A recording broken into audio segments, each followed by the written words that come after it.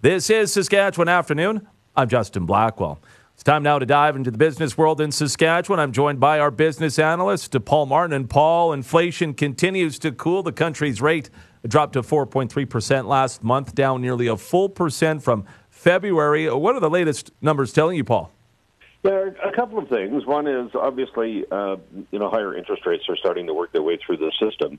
And if you look at this, you say, well, 4.3, that's still above the target, but it's below the bank rate. So that may be the first signal. And those who are money watchers or they watch markets and that kind of stuff have been questioning just how high interest rates have been placed by the central bank, because the bond markets, where we establish rates for things like mortgages, are considerably lower. And I think a couple of days ago it was 2.7% for a 10-year bond.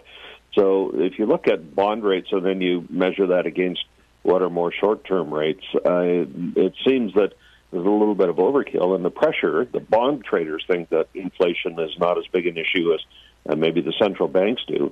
And so they're kind of playing it much cooler. And so maybe this is just expected. It's what we want.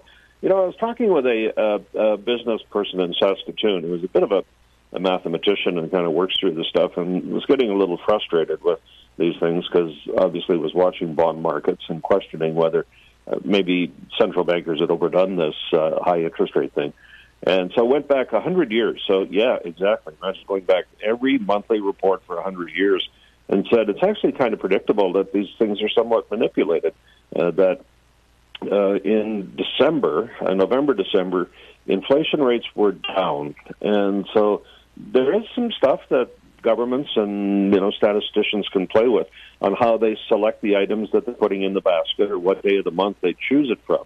So if you want numbers to go down, you would say pick the gasoline price from the date that's exactly the most favorable to your narrative.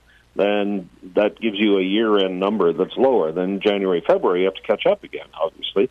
So January, February inflation rates are much higher to offset the artificially low one in December. And now here we are in March, and guess what? It's down because we overinflated January and February. So, there's some skeptics who look at this stuff, too, and say, well, these numbers are pretty, suspect, and should we really be basing a whole lot of policy on them? But it's sure great for politics, if you want to put it that way. And do we see that number continuing to go down in the months ahead? That would be the argument, unless, just how accurate this stuff is. I mean, the bond traders will tell you, yeah, it should go down. But whether that will actually be the way we calculate these things is another question. And we had sort of speculated earlier that the political overtone of a potential, the prospect of an election got to figure into all of this stuff, too.